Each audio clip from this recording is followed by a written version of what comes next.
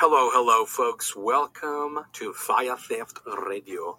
We, as you can see by the title, of course, we have Michael Heiser with us, and we're going to talk about the demons. Ooh, dude, you just went into three different accents right there. You had a French accent, you had a Southern accent, you had a Louisiana accent. What? And right now, I have no idea what you have right it's now. because I watched Princess and the Frog. That's why. I'm kidding now, but I have been watching a lot of Disney stuff for researchers' purposes. You know what I mean? But research purposes. That's my excuse every time I want to see a Disney movie. Let's see what cool stuff is in the background. You know? I tried watching that Hamilton. Oh, dude, I couldn't get. Everyone's all about it. I can't stand it. Dude, I couldn't get past, honestly, the first 15 minutes of it. Really? Oh, dude, it was so boring. Oh, my gosh. Yeah. It was so boring, and it's so obviously political. Right. That's the thing I hate the most, that it's obviously very incredibly political. Yeah. And I get it, and I tried to, push past that, but it was just, at the end, it was just boring. Wow. It was just boring. Dude, and everybody in my house and around it just keeps talking about it, and I'm like, no. Really? No. Dude, I tried listening to it, man. I tried watching it. It's just, the story is pretty cool. Alexander Hamilton's story is really cool. You know, it's just this guy who pretty much came from nothing and made it, you know, right. And was part of the founding fathers of our nation, and just all these things. It's really interesting. Okay. But I don't know. It was just boring, dude. Honestly, I don't know what the hype was. I get the hype. I get the hype of it's these dudes playing these old timey guys and they're rapping. It's okay, is that it? That's it, dude. They're just rapping. They're rapping to songs and just wow. They're saying, okay. The innovation, wow. Yeah, the innovation is that they're taking something new and they're putting it into the 17th century, and you're like, all right, well, is that it? And that was it. I was like, all right. Well, I don't know why people were scalping tickets and losing their minds. Well, in the famous words of Michael Heiser that I hear him say a lot, nothing to see here, citizen, move along. You know what I mean? Pretty much. That's our review of Hamilton. In case you guys monitored it, I don't know how we got into that. But let's continue. Let's continue with our demon stuff, bro. That's what we're here for. Man. So you got a story about some evil situation going on. So let's just do a proper show this time. Okay. Yeah, so I got a story here from phantomsandmonsters.com. If you guys don't know, that's a really cool website. Okay. It's called the Pulse of the Paranormal. It's a really cool website where and I'll put a link to it on the show notes. Very good. You guys can click on there, and they have a ton of this guy curates and he assembles a lot of first-hand accounts and testimonies of people who have encounters with just the weird and the craziness, everything from Bigfoot, UFOs, the spiritual, the paranormal. And so he people send him all these things. He verifies them as much as he can, and then he puts them on his website. It's a really cool website. You guys should go check it out. Actually, it'd be pretty awesome to have him on the show. His name is what's his name? Lyle Blackburn. Is that the guy that does this one? Are you talking about Kyle Blackburn? Oh no, Lyle Blackburn. That's the Bigfoot guy. No, what's this guy's name? I forgot his name. Anyways, so I'll put a link in the show notes over there. Cool, but anyways, the title of this one is called "Harrowing Black-Eyed Woman Encounter in Phoenix, Arizona." So I'm not going to read the whole thing. I'm just going to skim a couple of things like that. She says, my experience with a black-eyed woman happened mid-December 2014. I was living in downtown Phoenix at the time and just moved into my apartment the previous month. She says, I was out with some friends that night and got home around 10 p.m. when I heard a knocking on my door. I peeked out the window to see who it was, and it was a young Hispanic woman who was very pale. She yelled, I need your help. I cracked the door open and asked, are you okay? What's wrong? And she says, I need to use your phone. I walked back out to give her my phone. When I saw her lying on my couch, I told her, make it quick. I need to be at work in a few hours. As I said that, she turned her head toward me, took off her glasses, and smiled. I couldn't move. Her eyes were completely black, like someone sharpied her eyeballs, and had some type of black substance in her teeth. She stood up and eased her way towards me. I tossed her the phone, not wanting to be anywhere near the person. She grabbed it and made 2 calls, which later I found out were disconnected numbers. When she was done, I asked her, can you wait outside for your ride? I need to sleep. She replied, I can't leave. I said, you need to wait outside. I can't be in here. She began to cry. I told her I'm sorry for whatever happened to you, but you really can't be in here. She looked up at me, smiled, and asked, "Can I use your bathroom before I leave?" Ooh. About 5 minutes went by, and I heard knocking on the door again, as if the situation was in replay. I peeked out my window to see if it was the concerned neighbor, but it was her again. I sprinted to my door to lock it, but it already was. I was paralyzed in fear. How could she lock my door from the inside and be out? I cracked my window open and threw out a sweatshirt with $20 in it. I yelled, "Get a cab, hitch a ride, just leave me alone." She didn't touch the sweatshirt or the money and sat there on my steps as if she was waiting for me. Said, needless to say, I didn't sleep the rest of the morning. As I left for work, I opened my door to see $20 on my doorstep. I looked like a brand new crisp $20 bill. I picked it up, ran to my car, and left to work. I'm not exactly sure what I experienced that night, but I will never forget it. Yeah, pretty crazy. Have you ever heard of the black-eyed kid stories, man? Yes, I definitely hear. What's his name? That Russ Dizdar, doesn't he deal with that? Yeah, situation? Russ Dizdar. Yeah, I think Russ Dizdar talks about those black-eyed kids. Yeah, man, it's a kind of a weird situation because it seems that there's like this, demonic underground plan to release these black-eyed people about black-eyed children or something, and it's just a weird concept to think about, and he's had a lot of supernatural demonic experiences from the stories that I've heard him say. And I mean, I don't know, that stuff's creeps me out. There's this girl on Instagram that's famous for black eyes, and I'm like, I wonder if she's one of them, or is it just one of those contact lenses? You know what I mean? Oh yeah, she has she dyed her the white of her eyes. I'm not sure, but she's like super fit. She's like a fitness girl, Yeah, there's some people who do that. So like they'll grab ink and they'll inject ink into their eyeballs, into the white of their eyeballs, right? And it'll spread, and so it'll darken all of the white. So I mean, they can still see and everything, but they just don't have any white, and it looks like they have black eyes. That's disgusting. But yeah.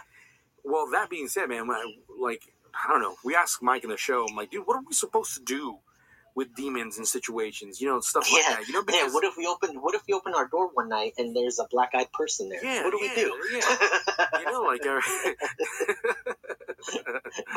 Yeah, I mean that story is just as an example of there's some weird stuff out there.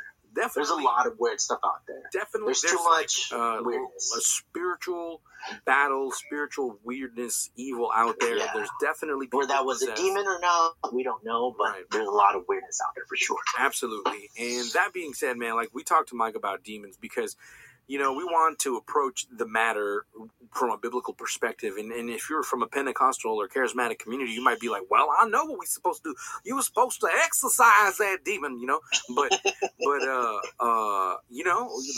when we start looking into the Bible, we find little evidence to us as disciples of Jesus to be doing that. And you might be like, no, that's not right. That's not correct. And well, how about you listen to the show and see what we're talking about? You know what I mean? Yeah. So let's get this show going, man, and let's approach this demonic situation from a biblical perspective, and we're going to provide you some links, and you guys can definitely look into this situation, and you tell us what you guys think. You know what I mean? But here we go.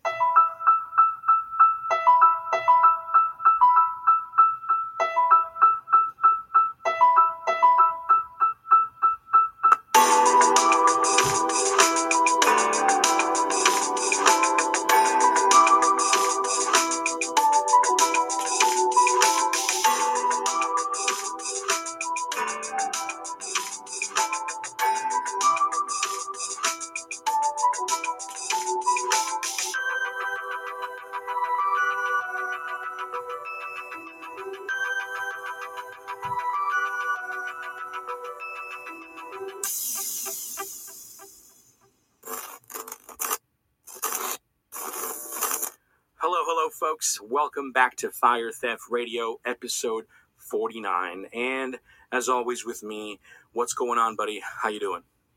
What's up? What's going on, man? How you doing? I'm doing good, man. I got off early just to get this done today because I was excited. I told my boss I had something incredibly important to do, and she didn't ask questions, so she let me get home early, and I was like, perfect. More important than slinging coke? Yes, indeed. More important than selling Coca-Cola to the masses. So, Nice. okay. So, hey, we're talking about a wonderful subject. We are in episode 49, and we want to talk about demons. And Yeah, definitely. before we get into that, why don't you give our guest a proper introduction, Omar? Sure. On today's episode, we have Dr. Michael S. Heiser. He's the author of numerous best-selling books, including Unseen Realm, Supernatural, Angels, The World Turned Upside Down, The Bible Unfiltered, and The Facade Saga. He's executive director of the School of Theology at Celebration Church. He is also a podcast host, and he has a website, which is drmsh.com. That's drmsh.com. Welcome to the show, Dr. Michael Heiser. Yeah, thank you guys for having me back. It's been a while. Yes, it's definitely been a while, and we thank you. When you came on, and I make fun of this, but it's true, when you came on, I think only like my dog and my mom listened to the show. You know what I mean? And now, you know, God has done his thing. And if they still like you, it was a success then. So. Indeed. And I'm super excited to have you back. It's funny because, you know, our show is considered to be of the fringe community, and of all the weird and controversial subjects we've talked about, theology for some reason was the most controversial, which really shouldn't be, but it is, you know. And are you saying theology is the most fringy subject for your audience? Yeah, yes, that's the crazy part. Yes, it is. I don't know whether to laugh or cry, you know, when I hear that. I know it's really interesting. Yeah, because we can talk about aliens, Bigfoot. When we've talked about a lot of those subjects, but when it comes to theology, it's a very very touchy, controversial subject. Yeah. I mean, when we talked about those weird, like all the Nephilim, what the Nephilim spirits are, and all these different things, the giants, no giants, all these weird things, right? People are like, okay, really cool, awesome episode, you know. And then we had Michael Heiser on, which, you know, is a scholar and you know, gets into the actual context of the Bible. And I had people messaging me all upset, like, that's not what the Bible says. And I'm like, what are you talking about? Let's go. How about you do the research?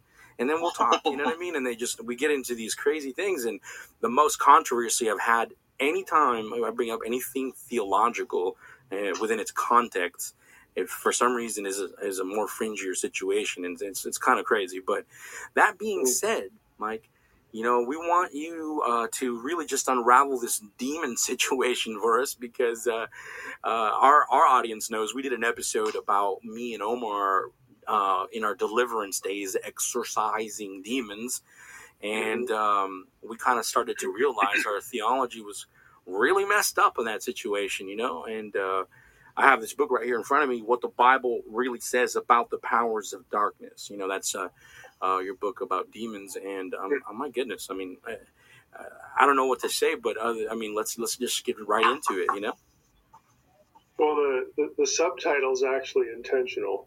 I guess we could start with the title of the book. Yeah.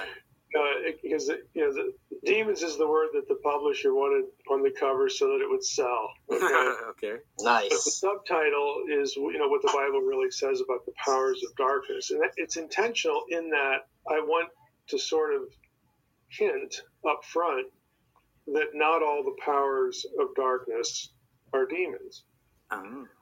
So, you know, a lot of Christians, you know, they're not aware of that, again, because they're not thinking about this or that passage, again, in the context of the biblical writers. Again, if I have sort of a, you know, I hope I'm not a one-string banjo kind of guy, but I guess if I do have that, my thing is a very simple proposition, and that is we're not doing the correct thing when we open our Bibles and sit in a circle and say, hey, what does this mean to you? Okay, what we should be asking is, what do you think was in the head of the person God prompted to write this? And in the heads of the audience to whom it was written. Again, and those people lived thousands of years ago. Their culture was quite different. Their worldview was quite different. You know, all of their contexts were different than ours. They weren't asking a lot of the questions we asked. They were asking different questions, and they looked at the world quite a bit differently. than we do. So, when I write a book like, Angels or Demons or, Unseen Realm is the one I'm most known for. What I want the ancient Israelite living in your head when you read the Old Testament. I want the first century Jew living in your head when you read the New Testament. Because, hey, guess what? Pro tip, that's who wrote the stuff. Right. Again, under God's direction. These are the people God picked and prepared providentially to write this content. And they were writing with a purpose. It wasn't random and purposeless. They have an audience in mind, and those people are alive when they're alive. Mm-hmm. So these are very simple ideas, but it's amazing how often, how frequently these very simple ideas escape the attention of people today who really sincerely want to take the Bible seriously, but they're filtering it through their own little Christian subculture, whether that be evangelicalism or fundamentalism or the charismatic movement or the Reformed, crowd or, Lutheranism, Catholicism, whatever. None of these contexts are the correct context for interpreting Scripture. The right context for interpreting the Bible is the context that produced the thing. Mm-hmm. This is what God acted with human writers to produce this thing we call the Bible.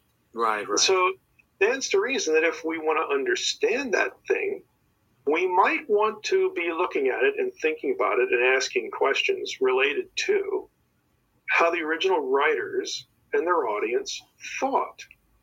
Again, very simple, but let's be honest, it's mind-bending for a lot of Christians today. And my contention is that if you did that, a lot of the weird stuff in the Bible would make sense. It has its own coherence, understood on its own terms.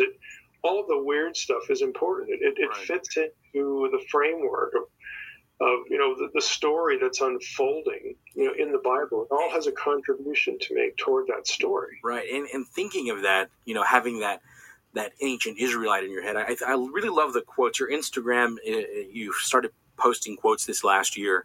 Well, it's not me. I actually grew a few brain cells and hired somebody to do that. Yeah, no, it took me a while to figure it out too, actually, but I really like these quotes, and they come from like the different work that you do and books, and they really make you think. Just the quotes in and of themselves. And speaking to this matter, one of the quotes that you posted, I kind of want you to expand on this, is while the Old Testament makes no explicit point that the Messiah would have power over demons, Second Temple Jewish literature certainly pointed readers in that direction. And me and Omar always had that question, like, wait a minute, like, how come there was no demonic situation ever, hardly, in the Old Testament, and all of a sudden, just demons everywhere, and like, where do we get that from? And why is the Second Temple literature important for this matter? Yeah, this is a really good example because, again, to sort of paraphrase the question for your listeners, if you read the Old Testament, you never see a demon cast out of anybody. In fact, anything that sort of seems like a demon, in English translations you get this 2 or 3 times, but there are other things that could be construed as demonic. And when I say demonic, I'm actually, again, using the biblical definition of what a demon is, the disembodied spirit of one of the dead Nephilim or the giant clans. Okay, that's what a demon is. And they are not the principalities and powers. That's a different group.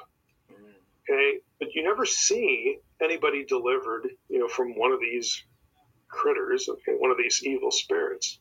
So how is it that when the Messiah comes along, when Jesus comes along, the ability to do this, the power to do this, is looked at as proof of his messianic status? Like, where does that come from?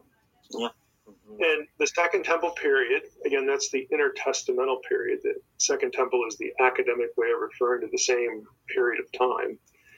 And the stuff that's written during that period of time by the Jewish community who look at the Old Testament as inspired. It's their Bible, it's the Word of God, and they're writing things about it, they're studying it, thinking about it. In that period, it was very clear that they did think that the Messiah would indeed be an exorcist. So I've actually done a whole episode on this on my podcast. It's the episode where we talk about Psalm 91, which is actually really important because among the Dead Sea Scrolls, the biblical stuff, you can find Psalm 91, and it was actually found in a cave in a jar, grouped with 4 other psalms that are not in the Hebrew Bible, but all of them were exorcist psalms. And you have to ask, well, why would Psalm 91 be included in with these other 4? Well, if you're reading Psalm 91 as, again, an ancient person, you would realize that words like plague and pestilence, and even the arrow that flies by day, that the word figures into that translation, they're actually names of Canaanite deities that were considered, again, sinister, evil spirits. And so in the psalm, it's a Davidic psalm.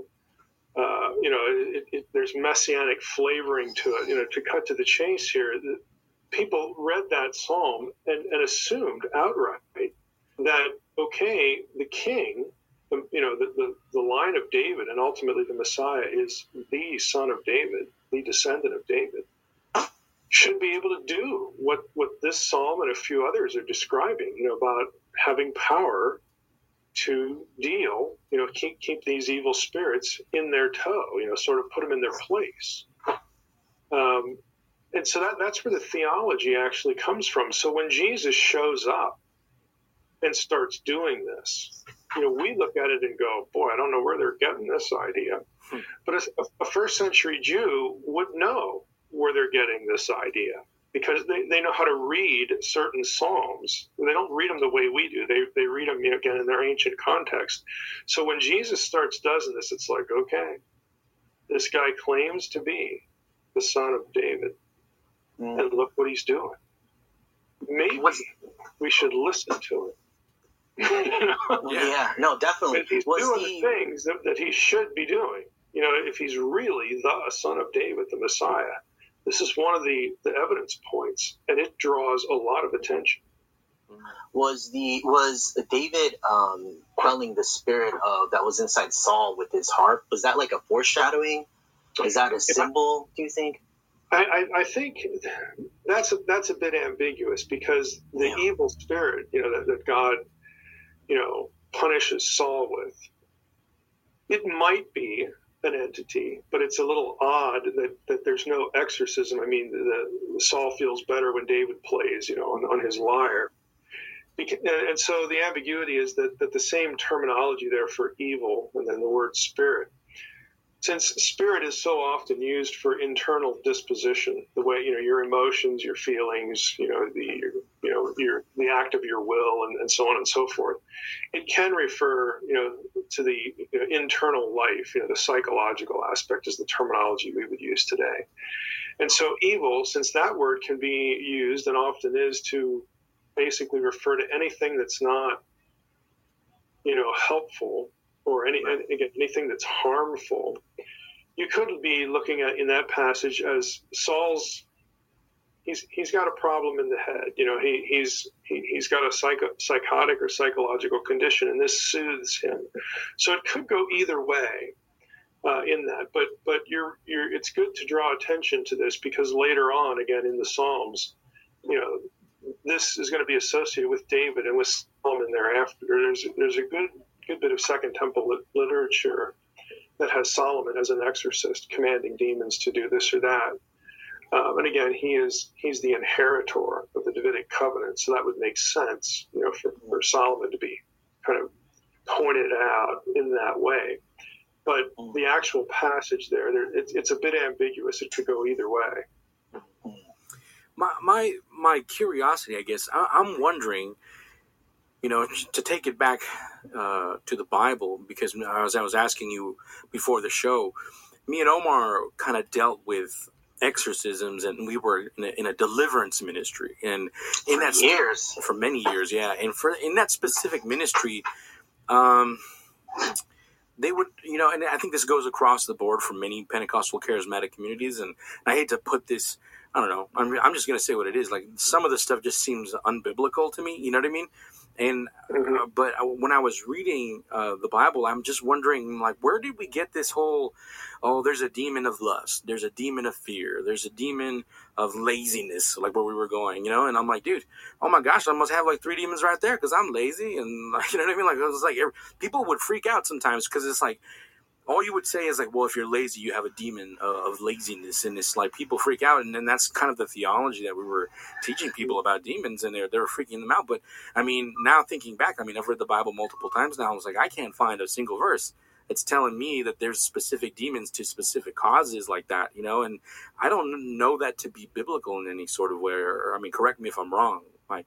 Yeah, you don't have specific demons named with, you know, specific sins. I mean, the closest you get to something like that is, you know, when Jesus rails on the scribes and the Pharisees and says, "You are your father, the devil," you know, the father of lies. You know, that's a reference back to, you know, Eden, to the garden, you know, with the original lie. But you don't really get that kind of talk. You know, when I hear that, I wonder, is there a demon of incompetence? Because, you know, like where do honest mistakes come in? Yeah. Is there a demon of just not being a dedicated disciple? I mean, if you start blaming demons for everything, where is the personal responsibility? Correct. You know, in James chapter 1 is very clear that sin, you know, what is an internal matter. You know, that it's conceived within, you know, the person's heart. You know, every person, you know, when they're tempted, is lured and enticed by his own desire, is the wording, you know, that James uses. And when desire is conceived, it gives birth to sin. You know, Paul has a lot to say about the flesh. We all of us have, they're not always the same. We all have dispositions or predilections towards certain behaviors. And they even might be good desires, like the sexual desire, and God, you know, God's, you know, laws and principles, you know, circumscribe that. But we actually have, you know, Paul, you know, roots our struggle, like in Romans 7, his own struggle, in his flesh. You know, and we're told, you know, about fleshly lusts which war against the soul. There's this spirit, you know, the spirit within us, you know, wrestling against our body, our flesh. Right. So it seems very clear, excuse me, it seems very clear where you have these explicit passages where the New Testament writers root the locus of our struggle is within ourselves. And you don't have, again, a sort of a taxonomy of demons that are specifically associated with specific sins. You just don't have that. So I don't really know where the idea came from. Probably, you know, you get general passages, you know, where 1 John 3:8, whoever makes a practice of sinning is of the devil, or Ephesians 4:27 about giving opportunity to the devil. You know, and those passages make it clear that the powers of darkness can play a role in your struggle. But Scripture tends to be very explicit that you can be enslaved to your flesh. You know, this is the root, the locus of, you know, what you have to war against. Why? Why would that be? Why did Peter's talk about fleshly lusts which war against the soul? Well, for the believer, your body is the thing that is not redeemed yet.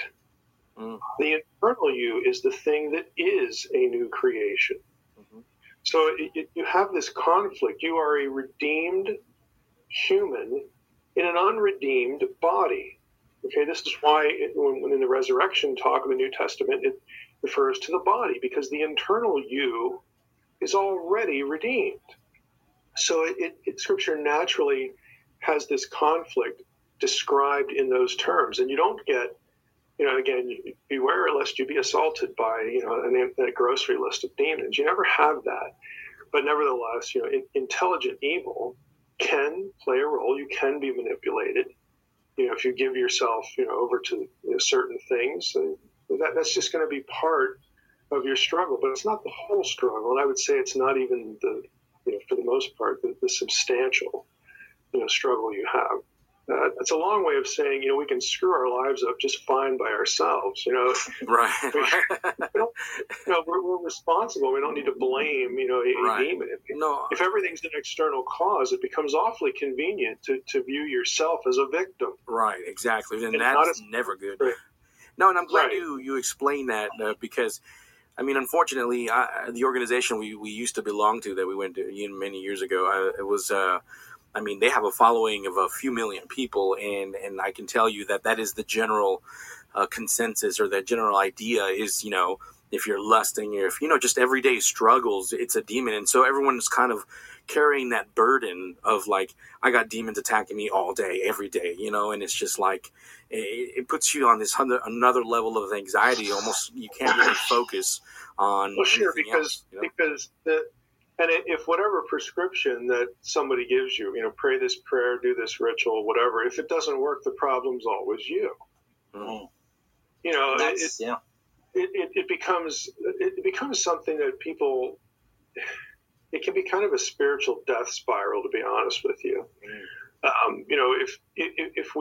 If we fail to realize, and this is a big leap, because we're responsible people like to feel that if they have a good relationship with someone, they've earned that relationship, and they've not messed it up.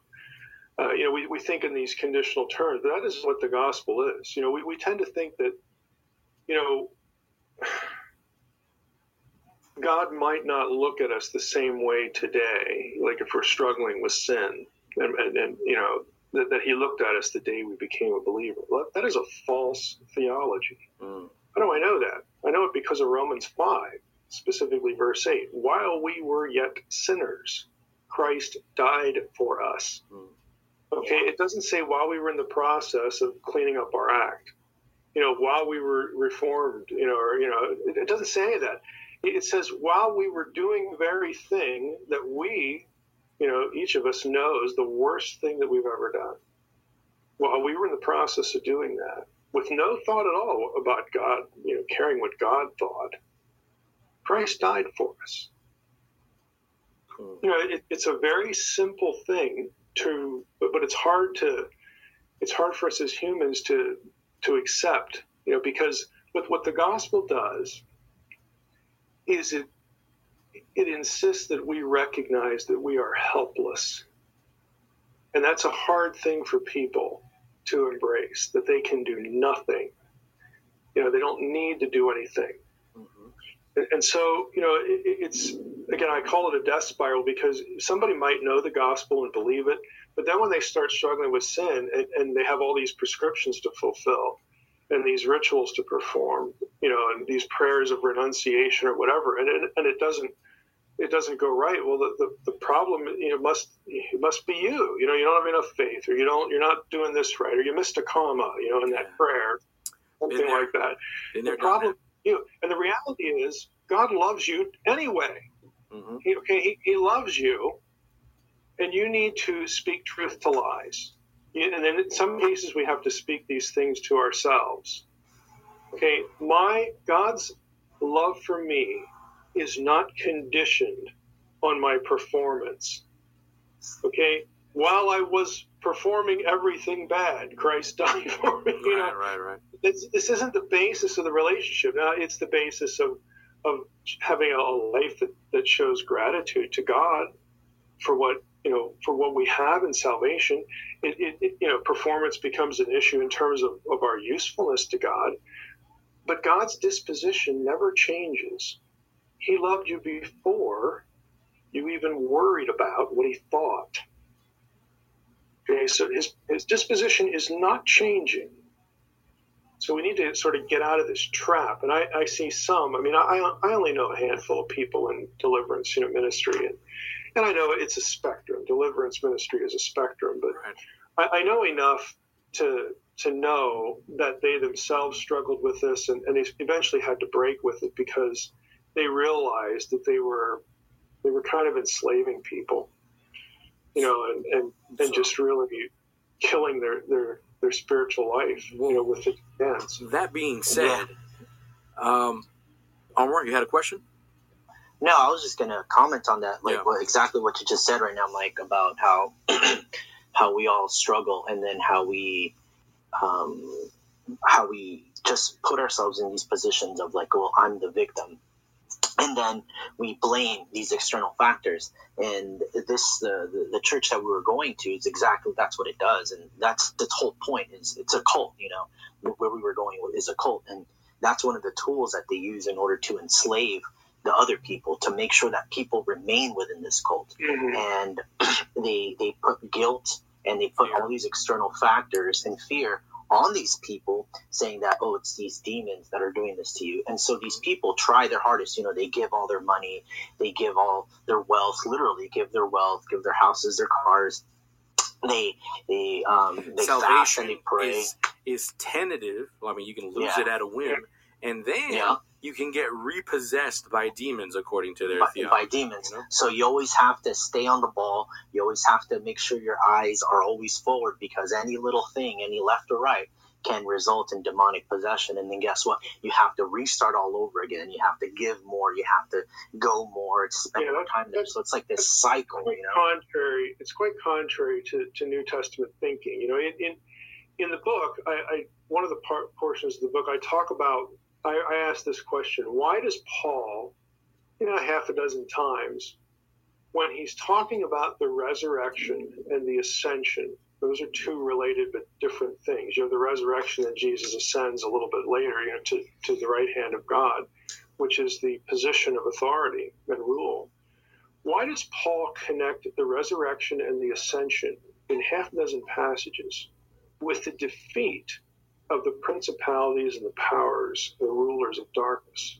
It seems like an odd thing to connect, because when we think of resurrection, we think, man, I'm going to be at my ideal weight. Oh, I'll get my hair back. Oh, I got that's what I'm looking forward to. Right. We tend to sort of be focused on the physical renewal idea, not having disease and eternal life and all this sort of stuff. And Paul does that. He does that in 1 Corinthians 15 and some other passages. But there are other passages where he for some reason connects the resurrection and the ascension with the defeat of the principalities and the powers of darkness. Well, the reason is variegated, but just think about it for the purposes of this podcast. Just think about this. If the New Testament connects the nullification of the authority of the principalities and powers, these are geographical, dominion kinds of things, okay? These terms. In what I call divine council theology, the Old Testament, these are the fallen gods of the nations, that are given geographical rule. Well, this is where Daniel gets his theology of supernatural princes over nations, Persia, Greece, whatever, in Daniel 10. Their authority is taken away. It is nullified. It is made nothing by the resurrection and the ascension. If that's the case, by definition, if a believer could be repossessed by something like that, then apparently the resurrection and the ascension didn't really happen. Okay, that's really bad theology. Yeah. It's like mega bad theology. But we all know, I think I'm catching the drift of your description of that. The reason why that's done is not to teach good theology. The reason that's done is for control. That's really where things are at. But it is quite contrary to a New Testament idea. Paul would have been appalled by this idea, because what it means, their authority is either nullified or it isn't. Yeah. And something that's if it's still active, then we've got a real problem, with the resurrection and the ascension. No, exactly, and this is something that's was said frequently in the cult that we were going, was that Jesus is a gentleman and he always asks permission to enter your life, but the devil isn't, and he'll just come in whenever he wants. That was their basis. That was like why would Jesus? Think of Luke 10. Okay, what happens in Luke 10? Okay, Jesus has just begun his public ministry. And he sends out not 12, but he sends out 70, which is significant because it's a sign that I'm not just the savior of the Jews. Okay, I have 12 disciples, but I'm going to send out 70 now into the hinterlands, because the number 70 is the number of nations that were disinherited at Babel, over whom, God put lesser, sons of God. This is Deuteronomy 32, 8, and 9. Again, reading that with the Dead Sea Scrolls anyway. And a number of English translations have incorporated Dead Sea Scrolls there. The nations are under dominion. Again, this is where Daniel gets his theology. So when Jesus sends out 70, it's like, I'm also the Messiah for every nation, for the Gentile as well. I'm here for every last inch of the place, okay? Not just something the size of New Jersey. It's not just about, Okay, so when he does this, and then they come back, and they're like awestruck that they can cast out demons and do some of these other things. And what does Jesus say? He says, I saw Satan fall like lightning from heaven. Now, Satan was already judged at the garden, okay? So he can't be referring to that. So what's he referring to? Well, look at what you're doing. You're announcing the kingdom of God over all the world, and you're linking the kingdom of God with the expulsion, the binding of these evil spirits. And now you've added to that mix, you've thrown this into the blender. You see Satan fall like lightning from heaven. It's expulsion language. Well, what was Satan's role? Well, the term means, again, adversary. And you have this concept, in the Old and the New Testament about the one who owns your soul, because everything dies, i.e. Satan, allowed to bring accusation against people. Look at all that. What Jesus is saying here is, look, if you are a member of my kingdom, the accuser has nothing to say. There is no accusation. He cannot own you anymore. He has been expelled from heaven. God doesn't want to hear it anymore. There's no argument to bring. He's a prosecutor without a case. And not only that, but the judge is just dismissing him, okay? This is the language. And so, all of that is theologically significant in the kingdom of God and the kingdom of Satan. These are two oppositional kingdoms in conflict. If you are a member of the one kingdom, okay, you are not a member of the other. And that the master of the kingdom of death has no hold of you over you. Okay, your body might die, but you'll have everlasting life at the resurrection because Christ has risen. All of these theological thoughts are connected. They're not just random theological bullet points that don't relate to one another. But again, this is how we're taught to read the Bible, like it's a checklist or something. Yeah.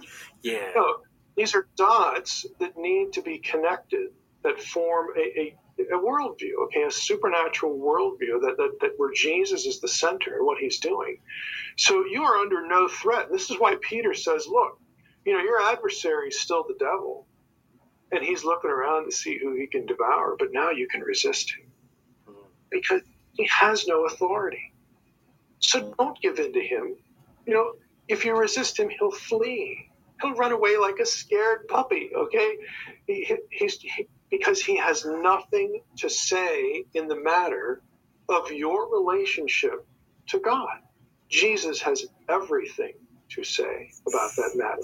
And you are in Christ. You are united with Christ. Again, all these theological concepts are interrelated. Right. And so as a Christian and as a believer, as a someone who belongs to the kingdom now, how should we be approaching this demonic situation then? Because, a lot of the times, from what I saw, especially in this other ministry, it's like our focus was a little bit too much on expelling demons everywhere. If it's in this part of your life, that part of your life, it seems that there's a more important thing than that. And that might sound like blasphemy to the people in the deliverance ministry, but what should we be doing then? How do we approach that matter?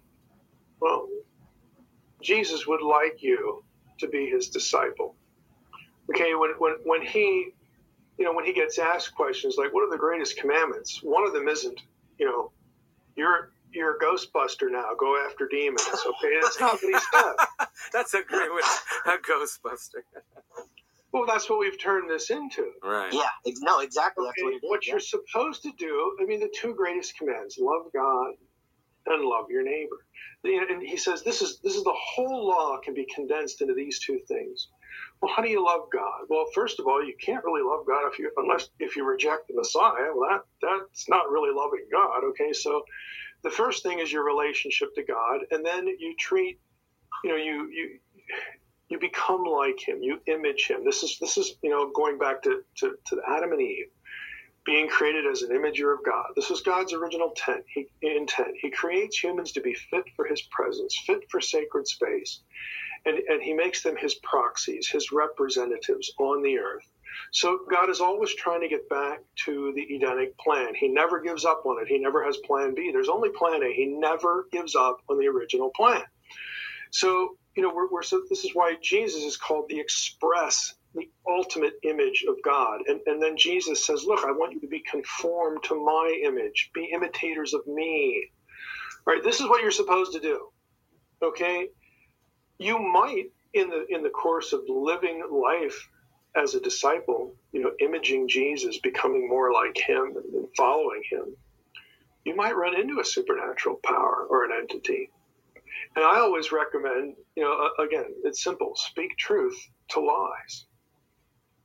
Okay, we don't treat this like we're Ghostbusters. I'm gonna hitch on my whatever that transmogrifier thing, and I'm gonna go looking. Now, this is my ministry. This is my walk with God. I'm going to go out and find all the demons I can. And where I don't find them, I'll manufacture a few, and then we'll shoot at those. Yeah. So. Again, this is not the point. But when you encounter something like that, well, what is the truth? The truth is you have no authority. You have no authority here. In fact, your destiny is already sealed. You're going to perish. Psalm 82, Isaiah 24, Isaiah 34. You guys are going to perish. You're going to remain in the realm of the dead. This is where you belong. But I, and maybe this believer that is under your power, they're not going to do that. You have no claim over their souls. You have no authority to victimize them. This is what you're doing. So you need to cease. You need to stop. Because a lot of this is really talking to people who are also victimized. Now possession is a little bit different because then the issue is one of ownership. If the person is a believer, and Jesus does this. It's interesting that sometimes you can't really tell if the person He delivers is a believer or not. Is he a follower of Jesus or not? Maybe he never even heard of Jesus. But the thing is that they're being cast out because the gospel, the kingdom of God, is now here. It is present. It is being offered. And you have no say over whether this person is going to embrace it or not. That's up to that person. It's not up to you. So, there's all sorts of theological things that we need to reinforce in the mind of people who are able, to hear. But when it comes to these entities, we don't assume that we're going to yell at them and they're going to be frightened away. The only thing that's going to frighten them is the word of God, and especially the threat of the Great Commission being carried forward. That might sound really odd, but Paul actually links the destruction of the kingdom of Satan and the destruction of these individual powers with the, quote, fullness of the Gentiles. Yeah. If you're reading Romans 9 through 11, what's the fullness of the Gentiles? Well, that is when God decides that He has drawn the people from the nations into His family, into His kingdom. That's sort of the bag is full now. And that's going to trigger, again, and only God knows what the mechanisms are, that's going to trigger the awakening of Israel. And then the end will come. And when the end comes, the day of the Lord, they are going to be destroyed. Right now, their authority's been nullified, but they're still fighting for their turf. They're still harassing. They're only actually destroyed when the day of the Lord comes. Again, these are Old Testament passages about the powers they're going to die like men. Psalm 82 and all these things. Well, that is true. That's an eschatological concept. And so, I like to ask people, okay, powers of darkness, what is it they fear? Well, they don't fear the volume of your voice, okay? They might fear the name of God, they might fear the name of Jesus, again, because that's speaking truth to lies, telling them who Jesus is, that you're aligned with him, that he has no authority, so on and so forth, okay? But what they really fear is knowing that as the kingdom of God grows and the kingdom of darkness diminishes, there's going to come a point where the switch is flipped and the day of the Lord, arrives and they die. Okay? That's what they fear. They fear their own death, their own destruction. And so they need to be reminded that all about that. So, class is in session. Here's your fate. Yeah. So I have another question relating to like scripture, and it just bugged me my whole life. Me and Omar have had this conversation as well. There's these conversations. Sometimes scholars have at least I've heard scholars have these conversations about certain scripture when they translate, they're not sure where it belonged, if it's before or after. Like Mark has, and depending on what Bible you read, it has a little bit more after, or a little bit less because they're not sure if it belongs there or not, and things like that. That being said, there is one that's like that I've heard is the verse that talks about the disciples not being able to expel demons. And then the verse says, well, this one doesn't leave without prayer and fasting, And I've heard the conversation was that specific scripture there's a conversation that maybe it wasn't there or it doesn't belong there. I don't know if you've heard that. And I've always been confused by that verse because it doesn't make sense to me that a certain demon would require a little more extra effort on your part to be expelled. You know what I mean? Well, is it really effort on your part, or is it more dependence on God? Okay. Maybe sometimes, I think the general point here is true in every situation. Even Michael the archangel refused to bring a railing accusation against Satan. Okay, and Jude actually says, when he compares what's going on, in that situation, like with false teachers, he's like, look, even angels have the sense to not do this. Okay, like you don't ever go after these things in your own authority. So that's sort of a general principle. Mm-hmm. And my takeaway from that sort of reference is that what God wants to see from all of his servants in these situations is dependence on him. And so maybe the point is that, you're going to get resistance because they are, fighting for their turf. They're fighting for their lives, to be honest with you. Mm. And when it doesn't just work like clockwork, when you do have resistance, because these are free will beings, just like you are, you need to depend on God. In other words, you don't need to change the formula. You don't need to, okay, well, that didn't work. Depending on God didn't work, so maybe I need to do something. No, you stick with the program, and it's just going to take a while. You might have to spend more time in prayer. What's prayer? Does God learn anything in prayer? No, he doesn't learn anything in prayer. Prayer is really, again, our gesture of dependence on his will. Okay, maybe we need to spend a little more time, doing that and not giving up. But instead of giving up, we're still dependent on you, Lord, to resolve this situation. We're not going to try anything else. You are the solution. So that's my takeaway from passages like that. And mm-hmm. I've not ever heard a specific textual problem there. If I had the verse reference, I could look it up. Mm-hmm. But I've not specifically heard there's a textual issue on that one. Okay. And then as for me, the last thing that kind of blew my mind that I read in your book, Unseen Realm, is the usage of the word Satan in the Old Testament, and there mm-hmm. seems to be kind of mix and match, especially in the evangelical community, or at least the church that I go to. They kind of generalize all Satans and all,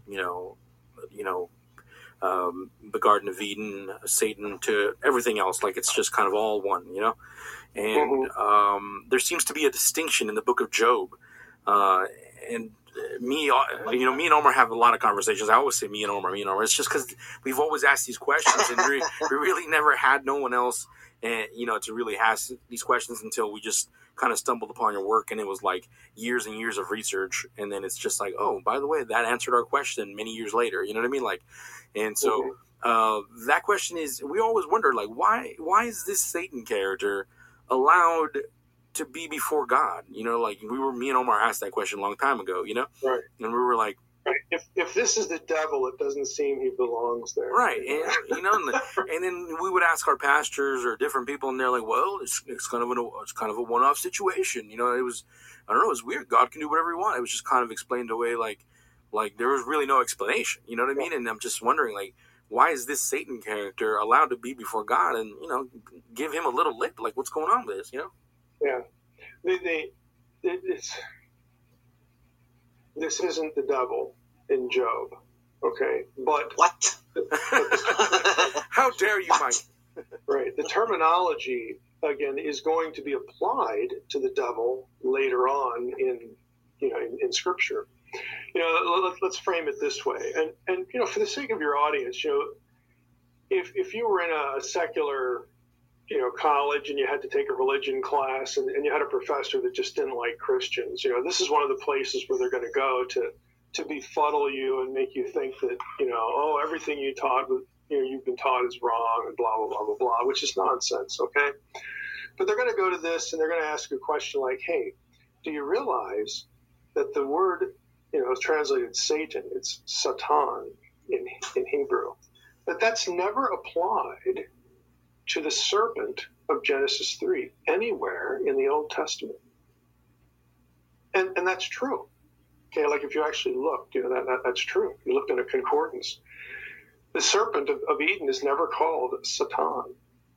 Now, the only place in the New Testament where he is in the last book of the Bible, the book of Revelation. So again, your trusty, antagonistic professor would say, look at that, all this stuff, you've been taught about Satan, Satan being the serpent. It's not true. It's just bogus, blah, blah, blah. Yeah. And they're basing that on the use of a particular word in a particular passage. Okay, but since most Christians have never heard this is like they're flummoxed, like they're shocked, by this. What you have going on in Job, I mean, here's what's going on. Let's start with Job. Job 1 and 2 is a divine council scene. It's a scene in God's court. And the Satan, the term just means adversary or challenger. Some scholars like to think of it as a prosecutor, that kind of thing. This particular entity is beckoned or shows up in the divine court meeting. And what does God ask him? God asks, hey, where you been? And what's his answer? I've been running around to and fro through the whole earth, checking things out. Well, this is actually an office. This guy is doing his job. I mean, again, on my podcast, Naked Bible Podcast, I did a whole episode on that's titled Heavenly Books. We're familiar with the Book of Life, but there's actually half a dozen different books that are alluded to in the Bible. And it's a very common ancient Near Eastern idea and a biblical idea that God enlists the help of the members of the heavenly host to record what's going on. Now, the point of that is not that God has a bad memory. It's not that one of his attributes is having Alzheimer's. No, the point is that God doesn't miss anything. All right, that's what you're supposed to take from the metaphor. That when you're judged, there will be a complete record here. Okay, now as believers, the judgment against you is blotted out, as Paul would say, through the blood of Christ and all that. But the point is that God doesn't miss anything. And here in Job, 1 and 2, we have one particular entity, and his job title is Satan, and he reports. And God says, hey, where you been? And he tells him. And then God says, hey, have you checked out Job? That guy's awesome. he's blameless. And what does the Satan do? He says, yeah, I've seen that guy. But if you take away all that he has, and afflict him, he'll curse you to your face. And he steps over the line at this point. He steps over the line. I should back up a little bit and say, we know that this is an office and not a proper name, capital S, Satan, even though English Bibles will capitalize it. Because in Hebrew's like English. It doesn't tolerate a definite article, the word the, in front of a proper personal name. Like, I'm not the Mike. Right. We don't have, the Omar. Or I always say the exception here is Donald Trump. He's the Donald, okay. His wife him like that. But you get the idea. I mean, English does that's not tolerated. Hebrew's the same way. You never put a definite article in front of a proper personal name. Well, in every instance in Job 1 and 2 and in Zechariah 3, Satan is preceded by the definite article. That tells you it's not a personal name. We do not have capital S Satan here. We have the Satan. It's a title. It's a job title. But when he says this to God about Job, he has crossed the line. Your job is to report. And by virtue of this challenge now, he has questioned God in two regards. He has questioned God's omniscience, and he's questioned God's assessment of Job, his integrity. And so what happens? This is why God says, okay, the rest of the court here has heard what you said. We're going to find out who's correct. You are allowed to do anything you want to Job except kill him. And the reason why I'm not letting you kill him is because I don't want you to come back here and say, oh, yeah, he died while I was doing all this stuff to him. You're right, he didn't curse you, but if I'd have done this one more thing, he would have, cursed you to your face. No, you do everything you can think of. And we're going to preserve him alive so that you don't have that excuse. And we'll see who's correct. Now, you, the reader of Job, you know the first two chapters. Job doesn't know any of this is going on. And he's blameless. And so he wonders why he's suffering. Because he's truly blameless. And we know the story. He doesn't curse God. He questions a lot. Like, why is this happening to me? He complains. And, well, no kidding. Okay? But he never curses God. Now, God restores everything to him at the end, but the whole point of the story is God defends his integrity and his omniscience in the council before the rest of the heavenly host against this uppity, lippy, entity. Now, I don't know if you guys have ever seen the movie Time Bandits. Have you ever seen that? No, I've heard you mention it. I have not seen it yet. But there's one of the characters is, characters like God and the evil one. And the evil one has, of course, all these really stupid henchmen, okay? And so one of them lips off to him, during a conversation. And the evil one looks at him and says, what did you say? And then he repeats it and he goes, and then he just blows him up. Blows him. Don't ever talk to me like that again. Well, God could do that. But if God does that, the challenge is still on the table. We'll never know now if the Satan is correct or not. So this is why Job is the way it is. God, lets this play out. And you say, well, why does the Hasatan, why does the Satan do this? The answer is because he can, because he has a free will. God is not happy. He's not pleased with it. And we don't know if God punished him any further or if the embarrassment was sufficient. We don't know any of the details. Now, his role there to observe, and then what he's doing is he's running to and fro throughout the whole earth to see who's obedient to God and who isn't, because it's all part of this record keeping.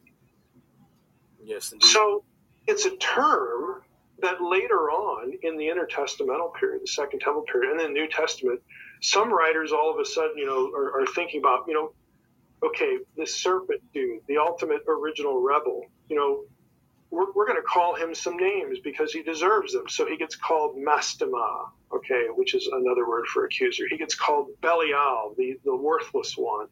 He gets called Beelzebul, okay, Prince, the Prince Baal, the Lord of the Dead, Prince of Darkness, the Lord of the Flies. I mean, they invent a lot of names for this original rebel figure. Well, one of the names that they coin is Satan, capital S, as a proper name in Greek. Why? Why does it fit? Because he's an accuser. Mm. He wants God to know that, these people sin, and you can't tolerate sin. Mm-hmm. And when they die, they're mine. Mm. Wow. Okay, so if the shoe fits, wear it. So, it doesn't matter that the term only gets applied later on. The real question is, does the shoe fit? Is the theology coherent? And it is. Okay, it is, because the serpent gets expelled. There is no more Eden, and he becomes Lord of the dead in Old Testament theology. He is cast to the Eretz, to the ground, yes, but Eretz is also in Hebrew a word for the underworld. Now we have death as a result of the fall. And whose domain is the realm of the dead? It's his. This is where he lives now. So instead of being like the Most High and above the Most High, Isaiah 14, he is now literally underfoot, because in Hebrew cosmology, the underworld is beneath the feet of even the animals. He is the lowest of low instead of the highest of high. Right.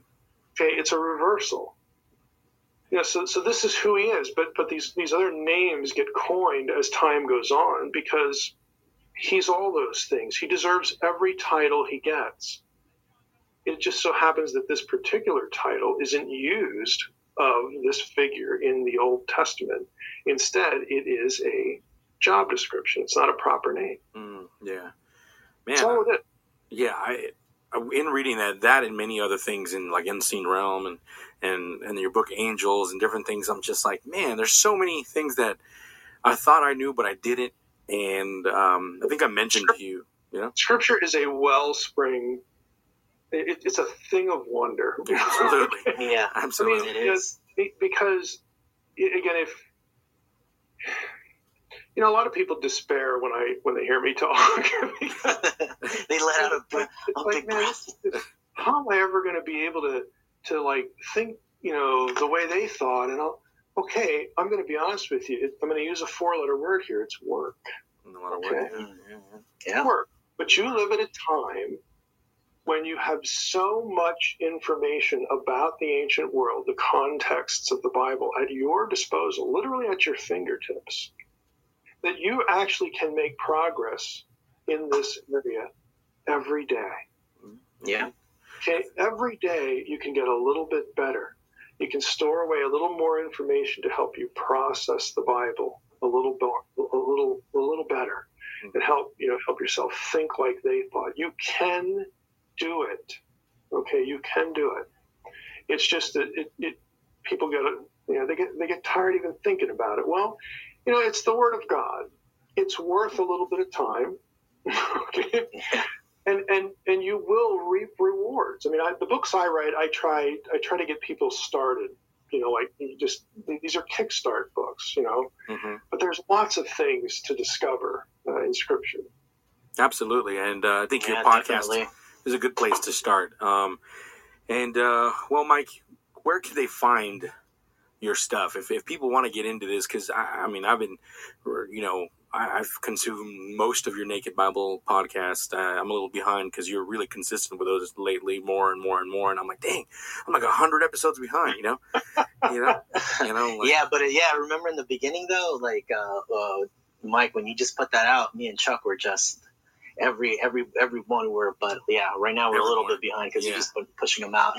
Yes, indeed, well, and it's been awesome. I understand. I mean, it's my feet are held to the fire at some points.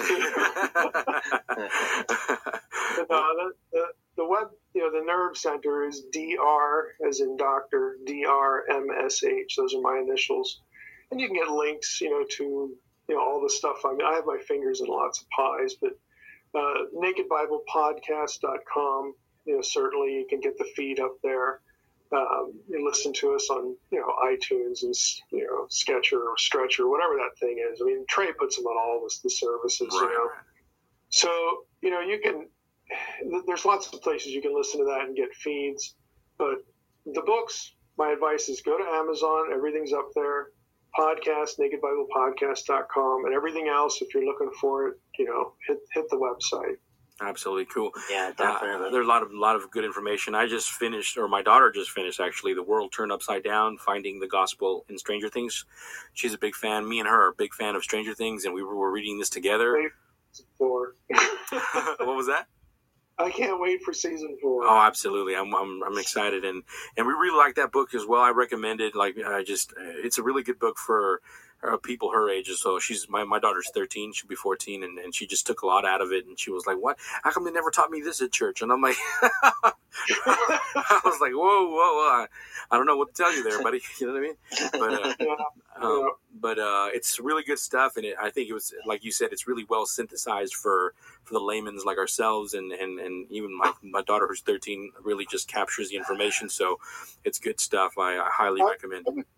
I would say, again, for fans of Stranger Things, that's the reason I write books like that in the fiction, is because you never know what someone's entry point to the content is going to be. Right. Yeah.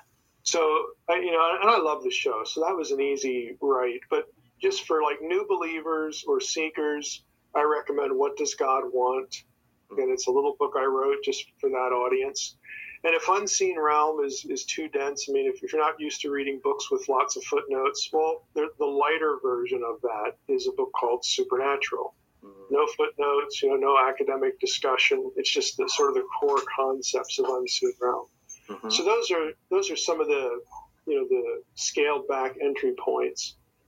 In my fiction, I like to piggyback fiction, or theology, biblical studies, onto fiction. So that's why I do it, just to try to give people different entry points, because you never know kind of what what's going to be comfortable for them. Right. No, I mean, it's a great way, and like I said, I got my daughter excited to study the Bible through that book, and that's not easy for a teenager. You know what I mean? So that's a good thing, Mike, I want to thank you for coming on with us. Do you have anything else you want to say? Yeah, thanks so much. No, I just want to say thanks, Mike, again for coming on the show. Really appreciate your wealth of knowledge on here. Yeah, absolutely. Thank you. All right. So hang with us, Mike. Let's let these folks listen to some music, and we will be right back. I'm the eye of the truth, but I tell you, cannot resist an evil person. Someone strikes you on the right cheek, come and the other also. And if someone wants to sue you and take your tunic, let them have their cloak as well. If someone forces you to go 1 mile, go with them 2. Give to the one who asks you, do not turn away from the one who wants to borrow from you. You heard that it was said, love your neighbor and hate your enemy. But I tell you, love your enemies and pray for those who persecute you, that you may be sons of your Father in heaven.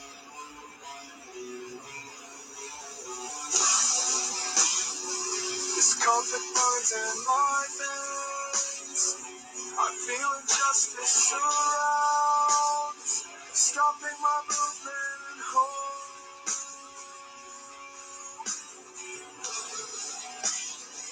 The stinging words of the crowd, they speak of me like I've lost my mind, like I am some kind of joke.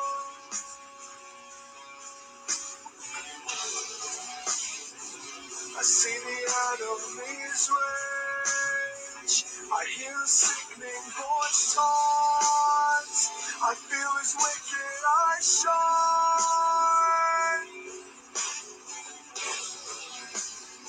Simply no longer afraid, I throw my head back and laugh, and take a drink of new wine. The fight is on for your souls.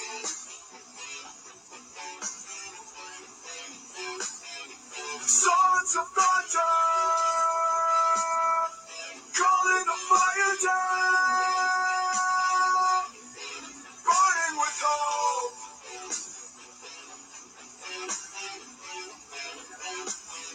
Sons of thunder.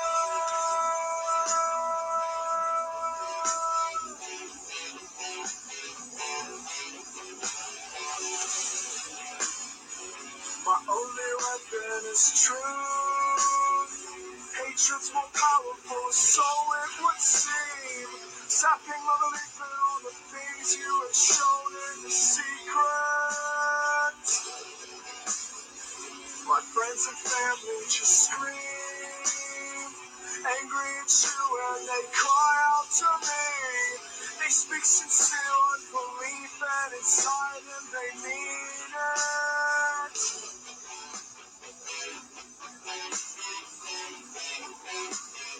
Swords of thunder, calling the fire down, bringing me home.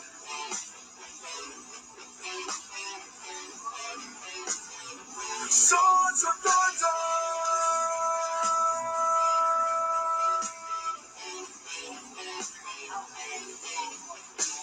Supernatural love come out from the Lord God. Let broken human hearts come to repentance, come to change, come to salvation, come to relationships with God, because of the power of your supernatural love. Father, I ask God that you would make us like revolutionaries that can follow in the footsteps of men and women that let love overcome hate. God, that let peace overcome violence. Lord Jesus, I ask you to make us revolutionaries that will truly kill all evil and all demonic oppression with the kindness and the love of Jesus, God. Let your love come right.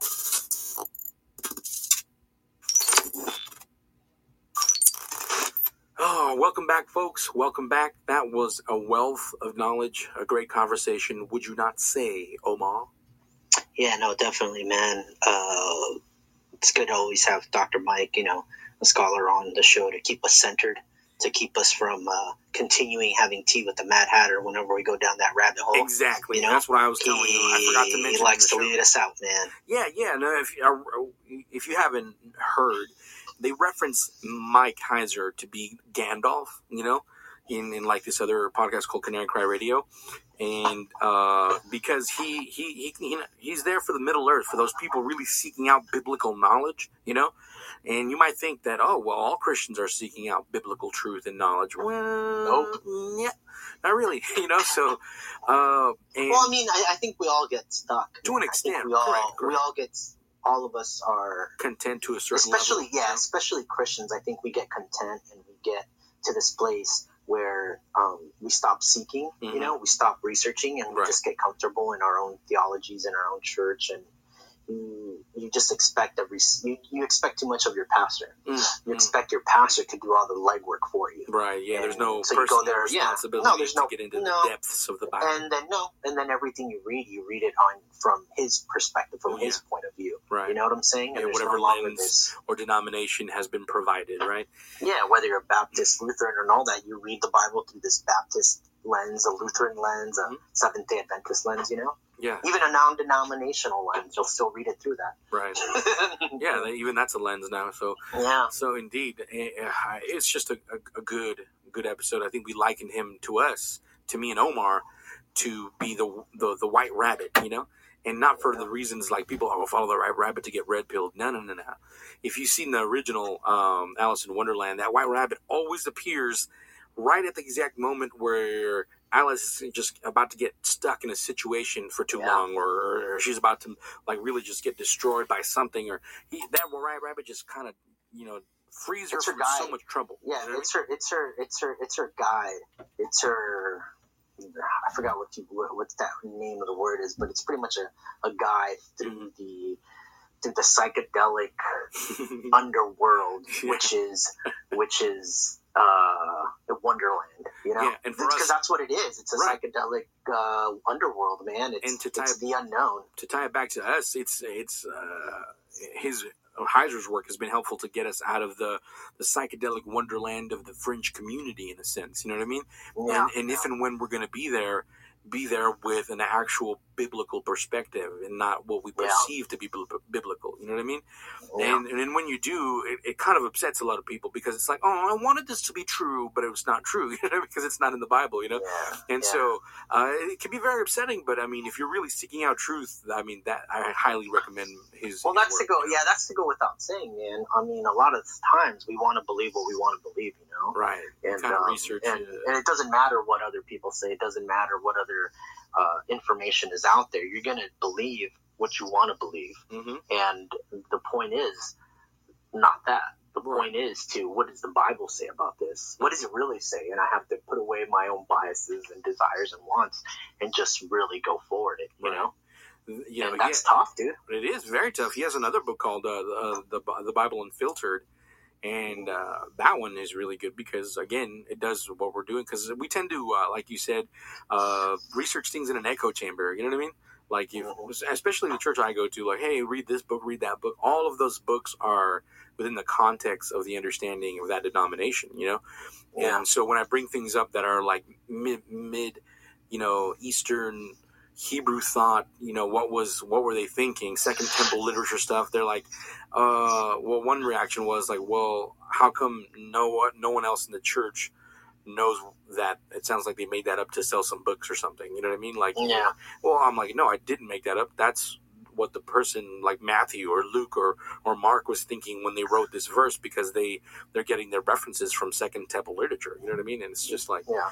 and so Well, when you're in a system, dude, it's kind of like, well, it's when you're in the system, it's not obvious, you know. yeah, And the only thing definitely that's obvious is like, well, if it's that obvious, why don't I know about it? right. Do you know what I'm saying?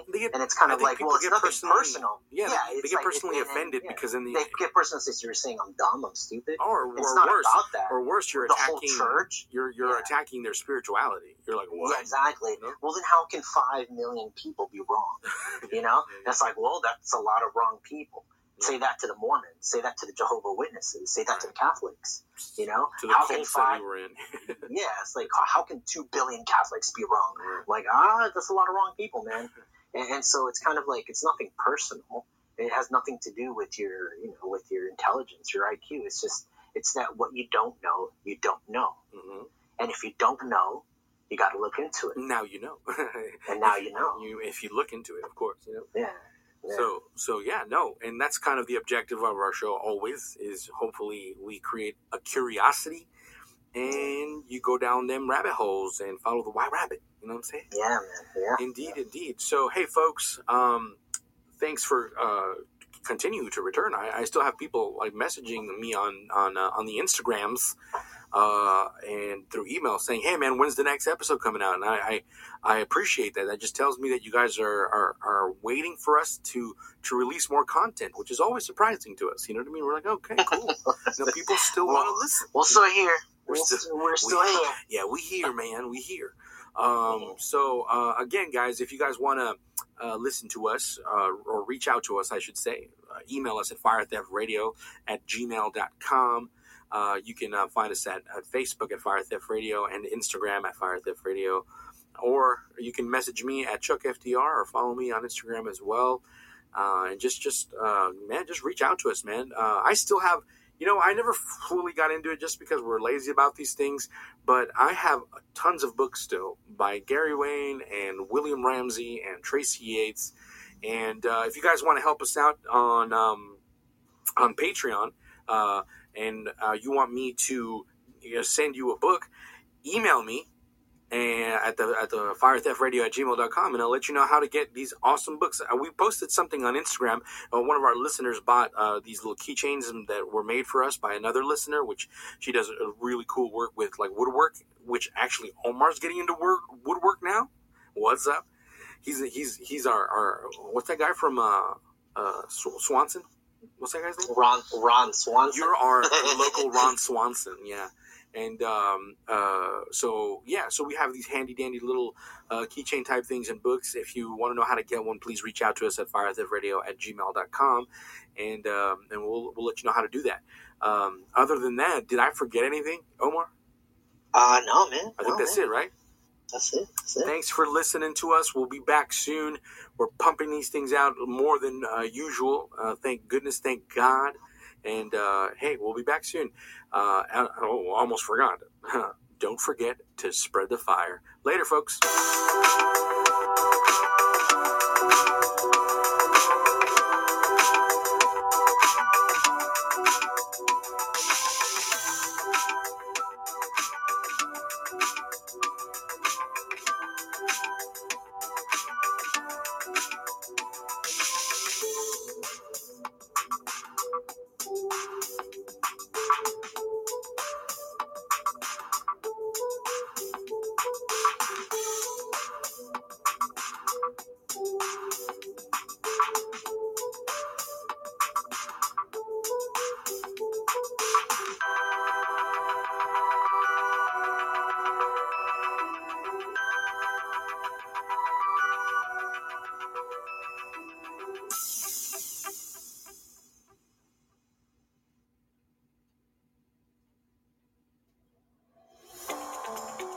deserves access to energy. Everyone. And a diverse energy mix is a reliable energy mix. Propane is a clean energy solution for the gem state because propane is environmentally friendly. It's an alternative energy source that won't contaminate soil or groundwater and can help you reduce carbon emissions today. Learn more about what makes propane the energy for everyone at propane.com.